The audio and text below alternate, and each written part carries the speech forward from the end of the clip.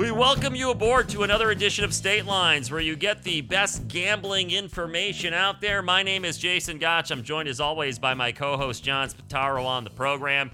And it might be March, and we know March Madness is in full swing now with the NCAA tournament right around the corner. The conference basketball tournaments are here and in focus right now. But we're going to start this program off, John, with the National Football League. And we've talked about this before on our show, that it doesn't matter when we are on the real calendar. The NFL always seems to find a way to steal the news cycle from some of these other sports. And frankly, if I was running one of these other sports, I'd be a little disappointed, because here we are in early to mid-March and the NFL league year is starting up. And the big story right now, the quarterbacks. Dak Prescott got a huge 4-year contract, well over $100 million guaranteed money to stay with the Dallas Cowboys. But for Bears fans who are listening to the show, the rumor mill is heating up on Russell Wilson, and nothing's a done deal. We're not sure about that as we tape this program. But there's rumblings not only in the media and on social media, but also you look at some of the odds, and all of a sudden the Bears' odds are getting a little bit better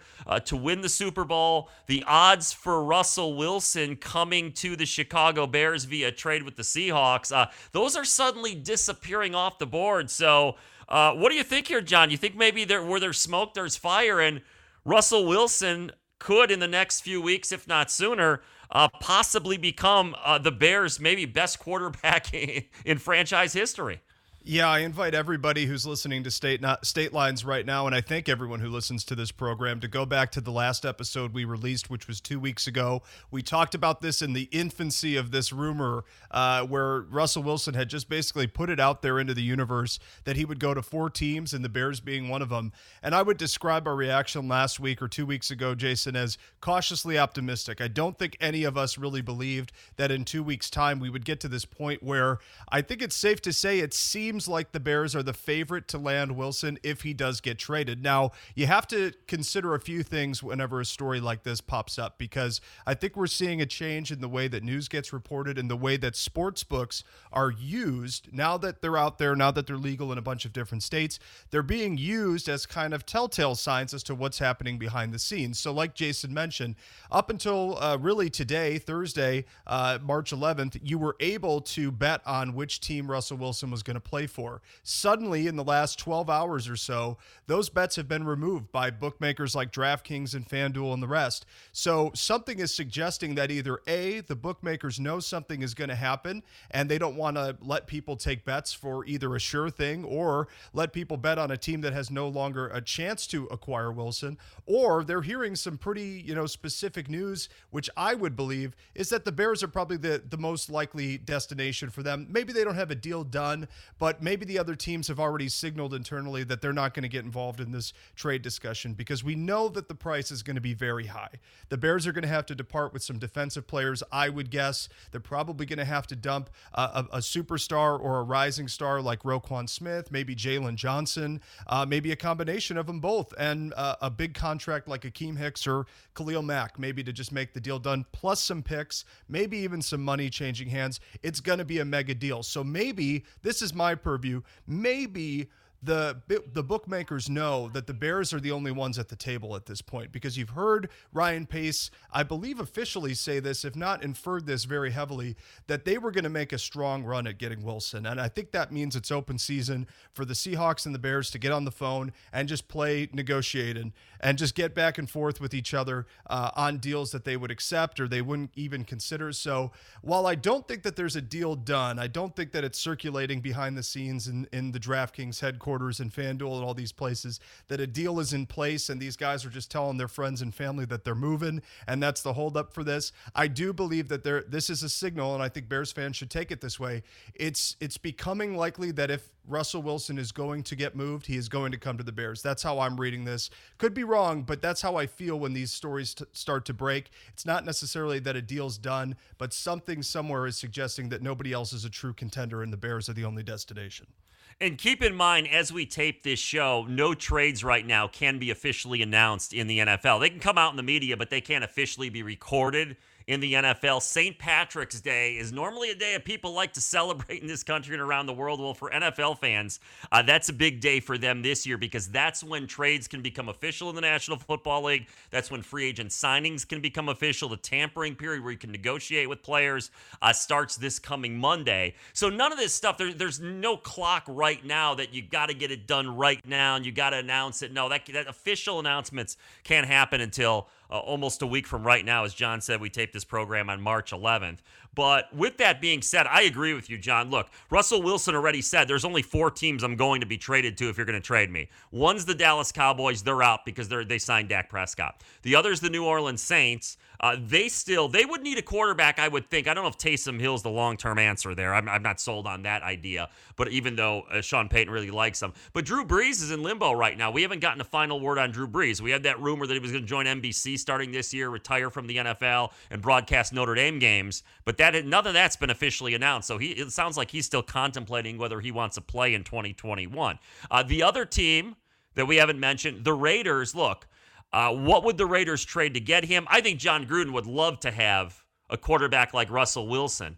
Derek Carr got a big contract years ago from the Raiders. He's been hit a lot. He's never lived up to his potential. Gruden's an offensive guy. But do the Raiders have enough to get him? And the other team, the Chicago Bears. So there's only really 3 teams in the running for Russell Wilson realistically, and one of them's the Bears. And to add what John said, Matt Nagy was very coy in his press conference within the last few days saying, hey, you know what? I'm paraphrasing when I say this, of course, but hey, we're not sure yet on the quarterback situation. A lot of things can still happen at this point. He was very non-committal, and when you leave a door open like that, that would make me think the Bears are thinking on something outside the box other than the draft or bringing back Mitchell Trubisky or going for a second-tier player like they did last year with Nick Foles. And you mentioned too, John, about the what the Bears would need to get him. I think you'd have to give up Roquan Smith in a trade. I don't think they'd take Khalil Mack. I think you'd have to give up Roquan Smith or maybe an Eddie Jackson. And just to keep in mind what the Bears would probably have to part with here, I'm going to take you back to the Matthew Stafford, Jared Goff trade. Now, I know there's a lot of people in the league who love Matthew Stafford. I don't. I think he's a slightly above average quarterback on a good day. I don't care that he played for the Lions. I think he's a little bit overrated. But this is what the Lions got back for Matthew Stafford. They got back Jared Goff, and that's a bad contract. So you gave a bad contract and another stopgap quarterback back. But they gave up a 3rd-round pick this year. The Rams did. They gave up a 1st-round pick next year and a 1st-round pick in 2023. So to get Matthew Stafford, it took 2 first-rounders, it took a 3rd-round pick, and it took at least a replacement-level starting quarterback in the NFL. Goff's not good, but you could do worse. It's a bad contract. So if Matthew Stafford brings that back, who knows what Russell Wilson's going to get back to the Seattle Seahawks. Now, the only thing that's going to hold up maybe some of that compensation, the idea that Wilson's basically limited it to 3 teams. And if the Saints say, I'm not playing ball, and the Raiders for some reason say, I'm not playing ball, and it's only the Bears saying, hey, we're in, then all of a sudden the Bears can say to Seattle, you got a disgruntled quarterback who wants out. You got nobody else to trade with. He's not going anywhere else. So we're not going to give you a king's ransom back in exchange for Russell Wilson. We'll give you a lot, but we're not going to give you the greatest draft capital like the Herschel Walker trade from yesteryear between the Cowboys and Vikings, which turned out to be a disaster for Minnesota. So Wilson's a great player. I think he'd probably be, at least statistically, the best Bears quarterback of all time, albeit this is a different era of the NFL. It's not run first down, run second down like in yesteryear. But he's certainly the best Bears quarterback since Jim McMahon. There's no doubt about that. I don't care what you say about Eric Kramer or Jay Cutler the year or two he was above average, or Jim Miller's one good year. This would be a home run trade for Ryan Pace and company, and might be the trade that saves their job if they can keep that defense together. So I think this would be a good move for the Bears. I'm not convinced it's done, but they're going to have to give up a lot to get Russell Wilson, John. If that's the case, they're going to bring him to Chicago, even with a limited amount of teams that Wilson would want to go to. Yeah, I agree. I think that something that you touched on briefly that you need to mention is that I think a lot of teams are learning the perils of dealing with the quarterback in kind of a laissez-faire way, if you will, like the Houston Texans did with Deshaun Watson. Look at the situation they're in. They gave him a boatload of money. They drafted him high. They've made a couple playoff runs. And now he's essentially bad-mouthing the entire organization, causing a stir. I guarantee if he doesn't get traded, he's going to hold out, and he'll probably not show up until the first or last preseason game if they even play the preseason this year. So that's something that has to be accounted for when you're a franchise now, is if a quarterback is either informally or formally or internally or externally suggesting that they want out, you got to mitigate that situation one way or another. And I don't think, Russell Wilson is ever been called a bad presence in the locker room. He's a leader. He's a very vocal and supportive guy for his team. So I don't think the Seahawks would be headed towards a bad breakup situation necessarily. But if you know that he wants to get out and they're dealing with the Bears or one other team, like you just mentioned, Jason, you're right. This price might be a little bit lower than people think. And what the Bears have going for them is they do have some young players. There's really no concept of prospects in the NFL. I mean, you go to baseball games and you see some of the trades that happen in the MLB season. There's guys that are 16, 15 years old in the minors or in a foreign country that have signed a contract with the team and get moved for a pitcher in the major leagues around the deadline. That doesn't happen in the NFL. Everybody who has value is usually on the field. But the Bears do have a handful of prospects. A guy like you mentioned, Roquan Smith, young linebacker, really kind of stepped into his own this past season on the defense as some of the older pieces around him were starting to slip a little bit. I mentioned Jalen Johnson at cornerback is a fantastic young prospect on the defensive side of the ball. Here's a name that I would be pretty okay with departing with, and I think he's probably the truest version of a prospect that the Bears have had in a long time, Cole Kmet. I mean, that Seattle loves their tight ends. Jimmy Graham, who's on the Bears now, went there after his career with the Saints ended and had some decent success. And guys like Greg Olsen and a number of other players have found success in the offense that Pete Carroll likes to run up there in Seattle. So maybe him being a young, pretty inexperienced at this point. He hasn't really shown up a lot in the stat sheet, but I believe he's under 23 years old or 24 years old, has a little bit of NFL experience. Maybe he can run wild. So they do have some pieces. I really am not looking forward to them trading any more draft picks because I feel like that's how we got into this situation for the first place. But I want to go back to what you said about the Jay Cutler trade, Jason, because as much as that trade didn't pan out maybe the way people thought, the Bears gave up Kyle Orton, a pair of first-round picks, and a third-rounder to the Broncos back in 2009 for Jay Cutler. I would take that era of the Bears 10 times out of 10 over what we've had to watch these last few years with Trubisky, Foles, Glennon, and just this parade of loser quarterbacks. It's not a fun brand of football to watch.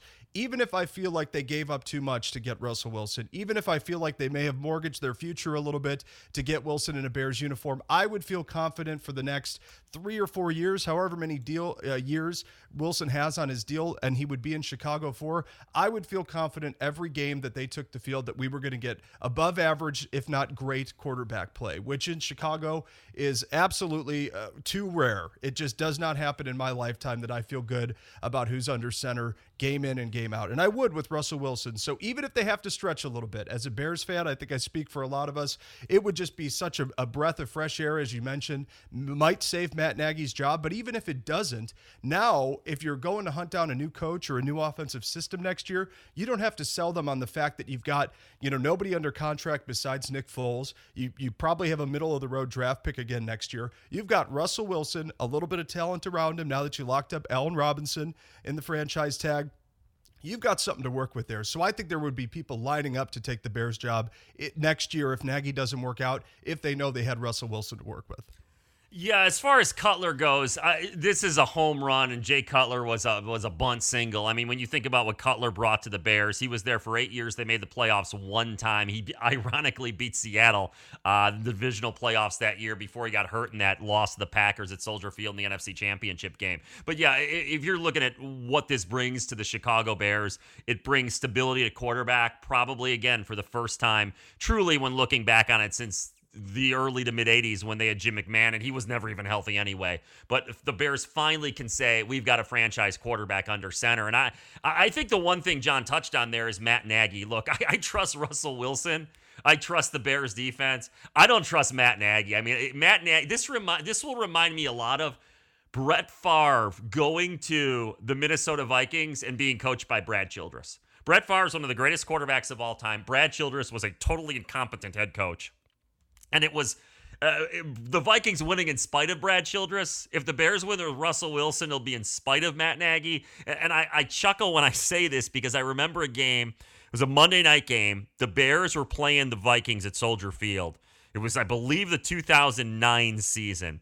And Brett Favre Brad Childress is sending guys on the field, and Brett Favre is waving them off like, what are you doing? Just let me run the offense. These aren't the guys I need in the hurry-up situation. And I could totally see Russell Wilson doing the same thing to Matt Nagy, who to me is clueless most of the times he puts on that headset trying to call plays or run that offense. But yeah, on paper, this is great for the Bears. I think any Bears fan who thinks rationally about this would want it to happen. You have to give up a lot, but for Russell Wilson, you go ahead and do it. Again, he's a guy in his early 30s, and he truly is something you just don't get in Chicago really ever, a franchise quarterback. So if this happens, it's a great move. Bears fans should totally have a very happy St. Patrick's Day if this thing's announced coming up next Wednesday, or even it's rumored to happen and it happens in the days and weeks ahead. But, John, before we get to the college basketball, I do got to ask you about Dak Prescott, because you think of Russell Wilson, and he is a proven winner in the National Football League. I mean, he's won the one Super Bowl. He's been to a bunch of NFC Championship games. They shouldn't have lost that second Super Bowl. I know Wilson threw the pick on the goal line, but really, if you just run at beast mode with Marshawn Lynch, you beat the Patriots and win back-to-back Super Bowls. But you look at this Dak Prescott deal, he gets a 4-year, $160 million contract with $126 million guaranteed. Now, I think Dak Prescott's an above-average NFL quarterback. But again, this is not a guy that I would have given a 4-year, $160 million contract to with $126 million guaranteed money. It's not like he's been good for the Cowboys, but it's not like this guy's Russell Wilson or Aaron Rodgers or whoever you want to name in that elite quarterback class in the National Football League, even Tom Brady at this point. I think this is one move I think is really good for the Bears because, number one, I don't think Dallas, I know they're not in the same division. I don't see them just tearing things up with Dak Prescott, and all of a sudden, what they haven't been with him, a Super Bowl contender, all of a sudden he's got a new deal. They become a Super Bowl contender. And also, it eliminates one quarter of the competition to get Russell Wilson. Absolutely. And I think you have to contextualize this signing or this extension for Dak Prescott a little bit differently, considering that he plays in the NFC East. If you're Jerry Jones and you're looking around, your immediate competition, your peers here, what are you going up against for half of your schedule every year? Well, you've got a question mark in Washington right now with the Washington football team. However, if you remember a couple weeks ago, I did place a bet on them to land Deshaun Watson. So if this happens, I will be very happy. But for right now, they don't have Deshaun Watson. They don't have Alex Smith. They let him go earlier this week. So now you don't know what's going to come out of that offense, and they have a huge question mark at quarterback until they do something to shore it up. New York has got Daniel Jones, who I think everyone's ready to say is not the long-term solution there. Maybe better than people expected him to be. Maybe not the worst quarterback in the NFL, but certainly not the game changer that they drafted him to be. And then, of course, in Philadelphia, Carson Wentz was just shown the door. You've got Jalen Hurts waiting to be the next quarterback of the Eagles, but in a limited sample size, he didn't necessarily seem like he was 100% ready to lead an NFL team either. So there's a lot going on here. You really have to decide which direction you're going to take if you're the Cowboys. I don't have a problem with them shoring up the most important position in sports, the quarterback, and the most important position that's going to help them get through this division. So it's a lot of money. And Dak Prescott, like you mentioned, Jason, is not a Super Bowl winner sitting out there waiting to get a big contract renewal. He is a up and down guy, and this injury that he suffered this past season is certainly a big question mark to give all that money. Who knows how he's going to heal? Who knows how he's going to come back? But there are worse options than There are worse options than Dak Prescott. I'm pretty sure about that. What I'm not sure about is whether or not he's going to get $100 million worth of production for the Cowboys. But you got to think in Big D, the only thing that matters is that they make the playoffs and that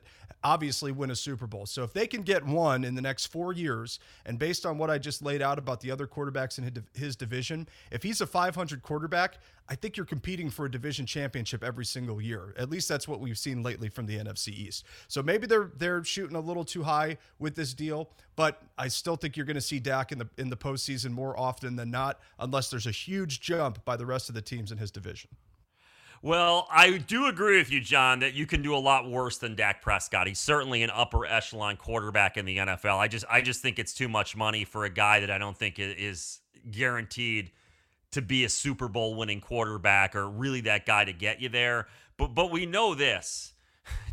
If there's a bad decision to be made in the NFL, Jerry Jones is going to make that bad decision. I mean, he's been running the Dallas Cowboys as the general manager since he fired Jimmy Johnson in the mid-1990s. They won the one Super Bowl with Johnson's players, and credit Barry Switzer. He came in, they asked him what he did to coach that team. He said pretty much everything that Jimmy Johnson had been doing. I didn't change anything. And after that, the Dallas Cowboys haven't sniffed a Super Bowl. I mean, with all the moves over the years, I mean, I know they brought Bill Parcells in there for a few years.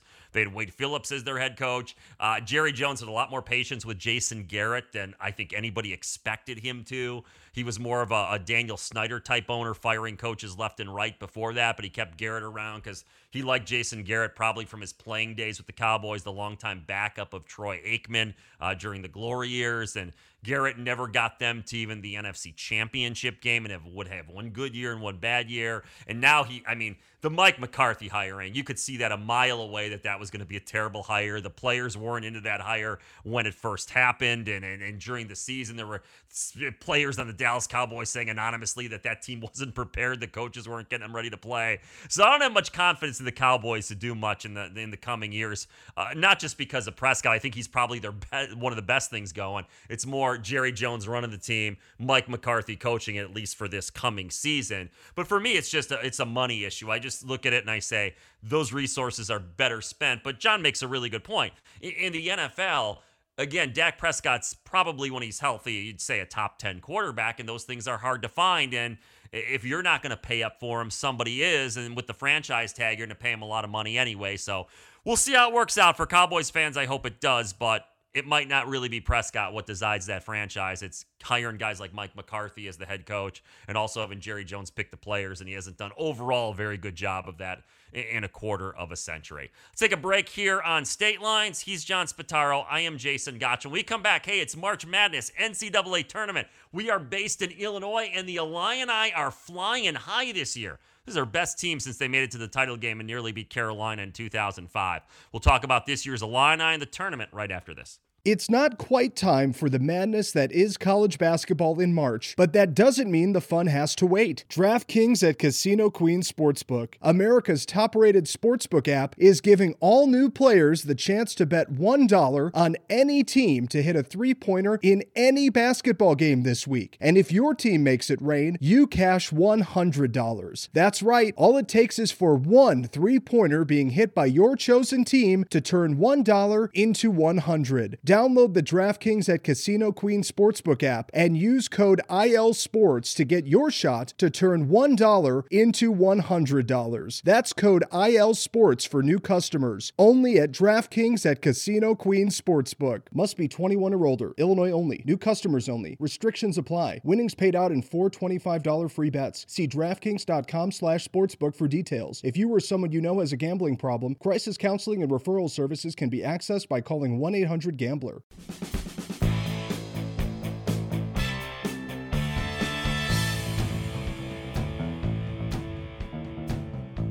We welcome you back to State Lines, where you get the best gambling information out there. He is John Spataro. I'm Jason Gotch. Get the basketball out, put the hoop up. It's getting warmer in the Midwest. You can go outside and shoot some hoops, and then you can come inside and watch NCAA college basketball. The tournament right around the corner. This weekend, they're going to be playing all the conference tournaments from the major leagues. So, John, let's keep it right here in state to start this thing off. Illinois and Brad Underwood, they put together the best season the school has had in college hoops since they nearly won the championship with Bruce Weber coaching them back in 2005. They lost to Carolina that year.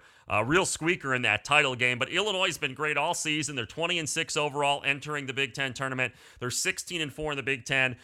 They won 3 games without their star Ayo Dosunmu. He got injured in the game against Michigan State, and then they still managed to beat Wisconsin. They managed to knock off Nebraska, that's not a great win, but it's still, you win it without your superstar. And then the one that really surprised me was without Dosunmu, they went into Michigan and just embarrassed the Wolverines. Now, I know there's a lot of controversy for Illini fans because Michigan technically is the regular season Big Ten champion, just regular season Big Ten champs. Illinois wanted to be the co-Big Ten champs because they beat Michigan and they played more games and won more games. But these rules were decided upon before the season started. Pandemic rules. The winner of the Big Ten regular season was going to be decided by percentage points, by winning percentage. And Michigan had a better winning percentage. So I don't have a problem with Illinois not getting a share of the co-Big Ten regular season title. I know Josh Whitman, the Illini AD, and Brad Underwood and all those guys would disagree with me. But let's be honest, this is not a big deal at all. What matters now is the conference tournament, the NCAA tournament. If I asked you guys, if I asked the audience, name the last 5 Big Ten regular season champions, I guarantee we'd probably have, of the thousands of people listening, we'd probably have 2 people answer that correctly because nobody remembers anyway. So that's not a big deal to me. What is a big deal is at this point, the way Illinois has played, on Friday night they're playing Indiana or Rutgers. The winner of that game plays the Illini in the quarterfinals. I think, John, that Illinois is locked in as a number 1 seed at this point. The only way they could possibly lose a number 1 seed would be to lose to Indiana or Rutgers. And still at this point, even if they lost that game, based on Gonzaga, I think is a lock, of course, is a 1 seed. Baylor is going to get a 1 seed. Illinois is going to get a 1 seed. And then you got a lot of Big Ten teams, Michigan and also Ohio State and Iowa fighting, I think, for another number 1 seed. So based on what Illinois has done, I mean, they just beat Michigan. They just beat Ohio State on the road in the regular season finale. I don't know how you don't put the Illini as a number 1 seed no matter what happens in this Big Ten tournament. So what I'm saying is things are looking good for the Illini, and I think they got a number 1 seed locked up.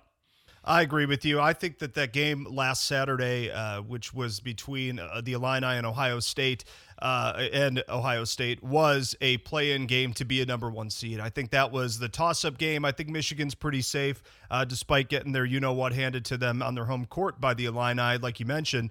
I think that game was the decider between the 2 Big Ten teams who were caught between being a 2 and a 1 seed. And what a game that was. I mean, if you missed it, just to see that ending moment of Ayo Dosunmu, mask and all, get the and one to really put the Buckeyes away.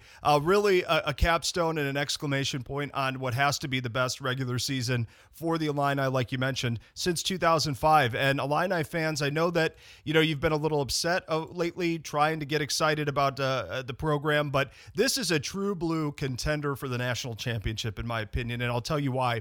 There's a lot of teams that are going to be 1 seeds and 2 seeds, but they have a lot of different paths to get here. For example, like you mentioned, Jason, Michigan and the Illini are on paper, co or fake Big Ten regular season champions. Obviously, the Illini would look at it one way and Michigan would look at it another way. But like you mentioned, U of I's played more games. They are more tested. They've been on the court more times in high pressure situations. And they, although don't have a better winning percentage, I would take more games and more action than a better or cleaner record, if you will. Look at a team like Baylor. I believe last time I checked, they've played close to 8 or 9 less games in their conference than Kansas, who's the number 2 in that conference. And they lost to Kansas just a few weeks back, did Baylor. So there's going to be a lot of teams trying to handle, maybe struggling for the first time in the tournament. There's going to be a lot of teams that are, haven't really lost any games recently. I'm looking at you, Gonzaga, and, maybe struggle when you're only up about 5 or 6 points at halftime, or you're down late in the second half. Maybe some of these teams haven't experienced things like that. I know that the Illini have. They have really seen it all. I mean, they've lost games that they should have won. They've won games that they should have lost. They lost their star player for a key stretch down to finish the season here, like you mentioned, Jason, and took it in stride and went into Michigan, which to me is essentially a NCAA tournament game, probably an Elite 8 game or Final Four, depending on how the bracket comes out. But they absolutely blew the doors off the Wolverines, who up until that point hadn't even really looked challenged in the Big Ten. So I'm all aboard the Illini train. I really do think that this team just has everything to it. I mean, they've got good role players. They've got the star power. Brad Underwood looks cool as a cucumber on the sidelines when it comes to keeping this team focused, on track. And again, if you did miss it, go back and watch the layup and one that I referenced from Dosunmu against Ohio State. The entire bench, I think, comes about 40 yards off the court to mob their team and their teammate after that basket goes in. They are so bought into this program. I think they're going to be a force to be reckoned with no matter which seed they get. But I do think they're a number 1 no matter what. And I'm excited to see how far that takes them. One thing to add to what John said is when you look at the NCAA tournament this time of year, I always look to teams and see how many NBA players are on their roster. And the Illini definitely have 2 of them. Ayo Dosunmu is going to play in the NBA, and Kofi Coburn's going to play in the NBA. And then you look like a guy like a 6th man off the bench like Andre Curbelo, a young guy. He's possibly as a future at the next level. So the talent level is there for Illinois. This isn't one of those, oh, we've got 5 seniors. They've been together for a long, long time. They're an overachieving group, which matters. Look, that team will go and win 3 games, maybe even 4 games to an NCAA tournament, a bracket, and they might even get to a Final Four. But when you're looking about teams to win the national championship, you're looking for that talent that takes you to the next level. And Illinois has that. Now, they say 3 NBA players is ideal to get you an NCAA championship, have 3 NBA players on your roster. And pretty decent ones, too, that you project them to be. But Illinois' got 2 of them. And look, Coburn's a force to be reckoned with. Look, they won that game at Michigan by over 20 points without Ayo Dosunmu. And I just keep harping on that because that really is amazing when all the hype Michigan has gotten. They get destroyed on their own floor by an Illinois team without its best player. And you look at the odds right now, and Gonzaga is plus 250 to win the championship. Baylor's plus 275. Michigan is at 450, plus 450. The Illini are plus 900. So the odds makers are giving Michigan a little bit more respect than Illinois right now as far as winning the title. Alabama's plus 1,300. Oklahoma State's plus 1,300. Iowa's plus 1,500. And Ohio State's plus 1,500. So 4 of these 8 teams are Big Ten teams. And the only thing I might disagree with John a little bit on is I'm not sure Michigan's got that 1 seed locked up, because I do think if either Michigan or Illinois does not win the Big Ten tournament, and either Ohio State or Iowa do, they're going to get a 1 seed, because they're going to give it those teams are close enough now. They're both 2 seeds right now. So if they win, one of those teams ends up winning the Big Ten tournament, and they very well may. I mean, this is one of those things. Anything can happen. It's 3 days from the quarterfinals to the championship, back-to-back games. Crazy things always happen, especially on the Friday quarterfinal of the Big Ten tournament with the 4 games. So I think if Iowa or Ohio State win the Big Ten championship in the tournament, then I think either Michigan or Illinois gets knocked off that number 1 seed line. And I think at this point, you'd have to knock off Michigan because of the fact that Illinois just beat them at their own place without their star player by over 20 points here in the month of March. I don't know how you'd put Michigan ahead of Illinois at this point, but that's just my opinion, though, John. If you look at these teams that I'm talking about here for the NCAA tournament, as far as the odds that I mentioned, I look at Gonzaga and say, if Mark Few's not going to do it this year, I don't know what year he's going to do it. But with that being said, I think Illinois has a great chance. I think Michigan could do it. It's really kind of a wide open year for me with these top teams. Right. I've heard a popular bet or popular way to phrase this tournament is, are you going to take Gonzaga or are you going to take the field? And I think there's a little bit to that. You mentioned that if Mark Few doesn't do it this year, who knows when he's going to. I'm still not bought into Gonzaga, man. I really wish I was. I like everything that they do. I have no real problems with their program, but I think, again, you're going from playing in the WCC, which is a great conference in its own right. It has a little bit of prestige and it's got some tough teams, but they just walk through that conference every year, end up a 1 seed, and then you got to start playing some much different games in much different environments. Specifically this year, you're playing in Indianapolis and you're playing in a pro stadium up from, I don't know, the 2,500 seat stadium that fits some of their conference mates. No disrespect meant by that, but it's just a different type of game. And I think that there's a lot of teams that may be better than their record in the undercard of this tournament. The 8 to 16 seeds are really just a toss-up of how many games you were able to fit in this year and how well you did in the face of adversity. I don't know this for sure, but I would guess there's not a single team in the NCAA entire field, going for the teams that don't even make the tournament, that weren't affected somehow, some way by COVID this year. Got a game rescheduled, had a player miss a game, had the team shut down a practice for a week or 2.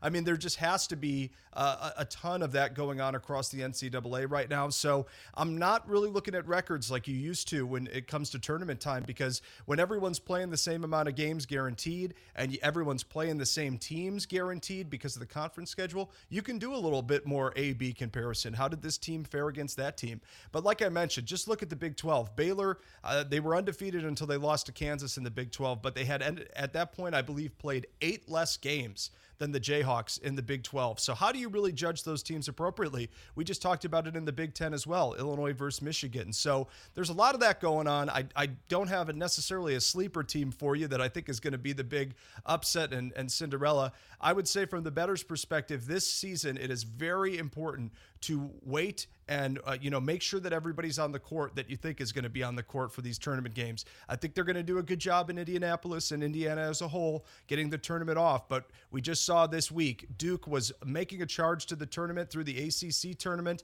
and they have shut down their program for the year. They're done because they had a player test positive for COVID today, Thursday, March 11th. So that could happen. I mean, that's just bound to happen if this virus is still out there and the teams are still going to be tested every day. I would just say there's going to be some craziness. I would try to adopt some unconventional thinking if you used to have a strategy when it comes to the tournament, because we could be in for some wild swings and you never know when a guy's going to test positive. So I would always be careful before you put any, long shot bets out there that you think a hot team from, the Sun Belt or something like that is going to come and ruin some Cinderella plans. Just make sure you know who's playing and who's not, because I think we're in for some of that come tournament time. Yeah, that's an excellent point, John. You don't know how this virus is going to affect this event, and it is really, really what a difference a year makes. If we would have been doing this show in the NFL offseason last year, we would have been doing a show today about how everything in sports had been shut down, and nobody would have saw that coming even a week or two prior to the shutdown in late February, early March 2020, and sports was on hiatus for quite a long time. Some of these sports, baseball into July, as a matter of fact, hockey into August, and there was no NCAA tournament. But the word coming in early March that the Big Ten tournament is going to allow limited fans. Limited fans are allowed in this event in Indy. The NCAA tournament's going to have limited fans. So Illinois, a team that did not allow fans at home for their home games this year, they're going to be playing in front of some fans, and that's a good thing, I think. It's looking like a return to normalcy should happen sooner rather than later, and that's a good thing. And the Arch Madness tournament, the MVC tournament, Missouri Valley, that Loyola Chicago won, and we're going to talk about them here in just a second. They had fans down at Enterprise Center in St. Louis for that event, and limited fans. It's nice to see some people in the stands and making some noise. But real quick, before we get to Loyola, one team, not necessarily a sleeper, but they're a little bit down there on the odds. I would keep an eye on the Iowa Hawkeyes. At 15-1, they've got the best player in the country in Luka Garza. He averages about 24 points a game. He's going to win the Wooden Award. No disrespect to Ayo Dosunmu, who's a great player too. But Garza's got that award locked up. He just won Big Ten Player of the Year. And when you got a guy like him, I think Iowa's got a decent shot. I don't know if they're going to win the title, but it might be worth it if you're going to Vegas. $10 to win 150. That doesn't sound like a bad bet for me when I look at teams a little bit down on the odds chart. If you're looking for a winner of the NCAA tournament, or even maybe whatever bracket they get into to actually win that bracket, the odds might be, even money. And I like what Garza's had a great career. There's no doubt about it. Fran McCaffrey, their coach, is an irritating guy. I think anybody who plays against Iowa or a fan of a team against Iowa would say that, but he gets a lot out of those guys, and Garza's a superstar. No doubt about that. Now, John, before we move on to some golf betting, because I know you got some bets out there for the players this weekend, let's talk a little bit about Loyola. Porter Moser has done a great job with that program.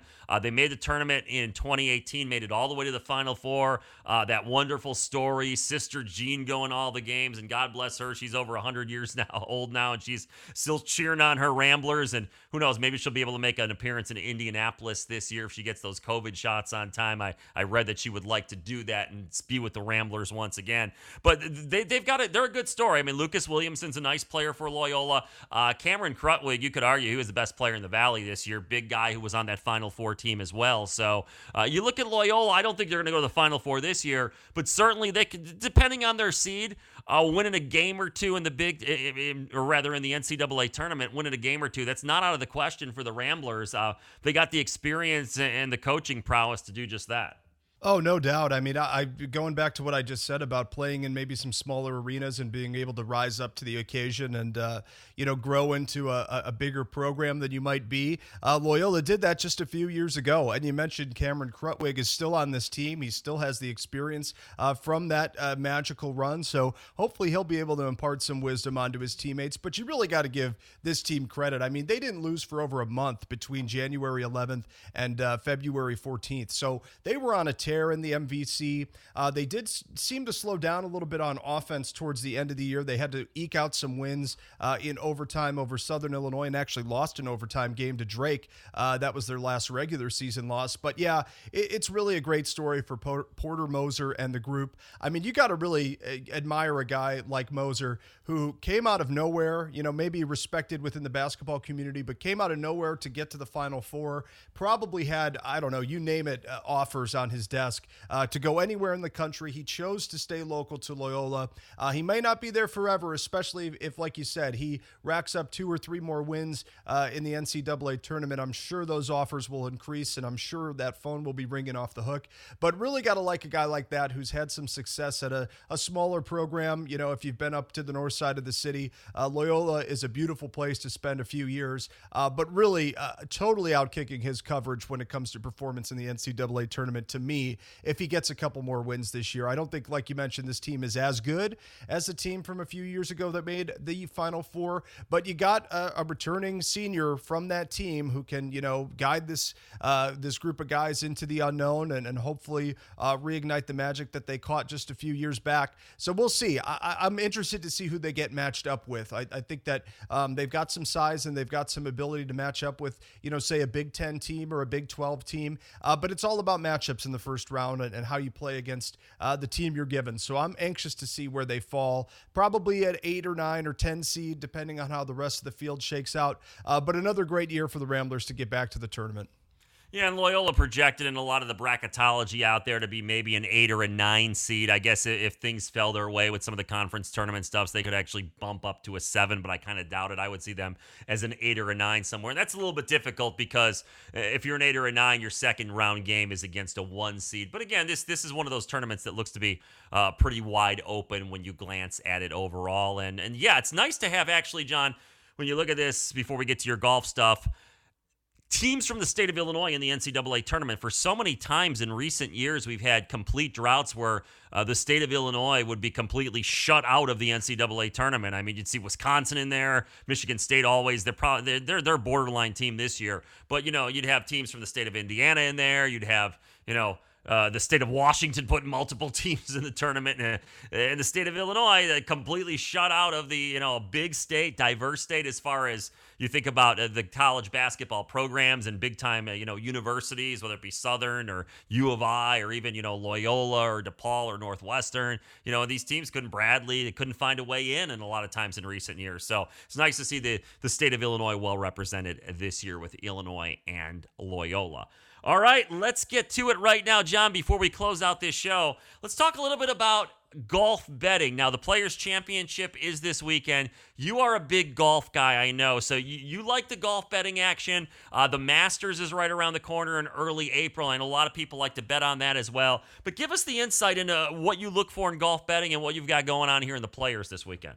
Yeah, absolutely. I think that this is a fun, little informative segment that we can do here that I can enlighten some people who are maybe intimidated about betting on golf or really don't understand what's available to you to bet on golf. Because when you look at an NBA or a college basketball game, you see 2 teams, you see a point spread, a differential, and you see a total. And that's really, the main things that you bet on in a basketball game is who's going to win, by how much, and how many total points are going to be scored. But when it comes to golf, I would recommend, anybody within reason, and we're always playing responsibly here on State Lines, to consider doing, a little bit of fun betting with the golf tournament. I love the Players. I think it's an absolutely incredible tournament. I'm a big fan of TPC Sawgrass. The course always looks in great shape. And then, of course, the infamous 17th hole, the Island Green, is must-watch television when it comes to Saturday and Sunday. So if you are going to be sitting on the couch watching a game this week, a little bit of golf this weekend, I would recommend taking a look at what's available on some of your books. I'm just going to talk specifically about DraftKings here. Here are some of the things that I bet on this weekend that I think people might not realize that you can bet on, 1, and 2, the payouts that come with it. So a fun bet that I put down, $10 on yes, there will be an albatross recorded in the tournament. Now, golfers will know that an albatross is incredibly rare, and it's kind of harder to get than a hole-in-one. I will throw that take out into the universe. I think an albatross is more impressive than a hole-in-one. Well, what is it? It is when you score 2 on a par 5. So you get 5 strokes to finish the hole, and you only use 2 of them. Now, usually that means you hit a driver about 300 yards, and then you hit a 3-wood or a hybrid or a very long iron for the remainder of the hole. And just by the grace of God, it hits the right angle on the green and rolls in. So if that happens, if any player at any point in this tournament, and it could have already happened while the tournament is going on, while we're talking right now, I would cash $120. So $10 into 120 just if an albatross hits. I've also bet that there will be more than 2 hole-in-ones hit in the entire tournament this weekend. So again, not betting on a specific player. All I'm doing is saying any player at any time will hit a hole-in-one twice. Not a single player hitting twice, but there will be 2 hole-in-ones by any player in the field this weekend. And for that one, I bet $5 to win $18.75 or $18.75, if you will. So you can have fun with it. There's ways to get these golf bets up to thousands and thousands of dollars if you hit. For example, you can look at different things like who's going to be the top Australian player to finish in the field, who's going to be the top English player, who's going to be the top American player. And if you get creative and you do some parlays, it kind of turns into horse racing, if you think of it that way.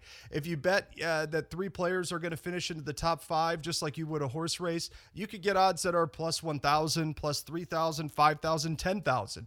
And when you're dealing with those types of odds, $1 can turn into real money real quick. Now, the long shots are there. Obviously, I'm not saying that these are necessarily likely to happen, but I would download DraftKings or FanDuel or whatever app you prefer and take a look at what's available in the golf betting section, because there's a lot of it. This is a big tournament, so they're going to have even more than they normally would for a normal tour stop. But as we're approaching major season, this is kind of the little brother 4th major, even though it's the first one every year, is the Players. But the Masters, they're going to have even more bets, I'm assuming, as with the PGA and the US Open. So if you've never touched golf betting before, I would recommend, start small, 50 cents, $1, whatever the minimum bet is, but you can end up winning a lot of money if you guess the right positions on the leaderboard, or if you guess that some unlikely things are going to happen. Like I said, with the hole-in-ones and the albatross, lot of fun to be had. And if you're a golf fan, it's a great way to add a little bit of excitement while you're sitting on your couch watching golf Saturday and Sunday. Yeah, and with the NFL done, except for betting on the NFL draft and things like that, or maybe where Russell Wilson, if that pops on the board again, where he ends up, or who knows, by the time we talk again, he might be a member of the Chicago Bears. We can only dream. And with college basketball wrapping up in a couple weeks, if you're not in the NBA or hockey or baseball betting, certainly golf provides an interesting alternative, as John said. It's a relaxing way to spend a Saturday and Sunday afternoon, especially those final 2 rounds, lounging around, especially if you're in the upper Midwest, where sometimes in the spring the weather is not the greatest. You get a lot of rain, a lot of colder weather, not freezing, thank goodness, but usually 40s and rainy days. Why not turn on the TV, look at one of those golf tournaments down south where it's sunny and 75 or 80 degrees. I wish you were there, and maybe make a little money betting golf too. That'll do it for this edition of State Lines. He is John Spataro. My name is Jason Gotch. Great to always have you with us. You get the best gambling information on our program, and we will talk to you soon. Everybody, thanks for listening. This show is for entertainment purposes only. If you or someone you know has a gambling problem, call 1-800-GAMBLER.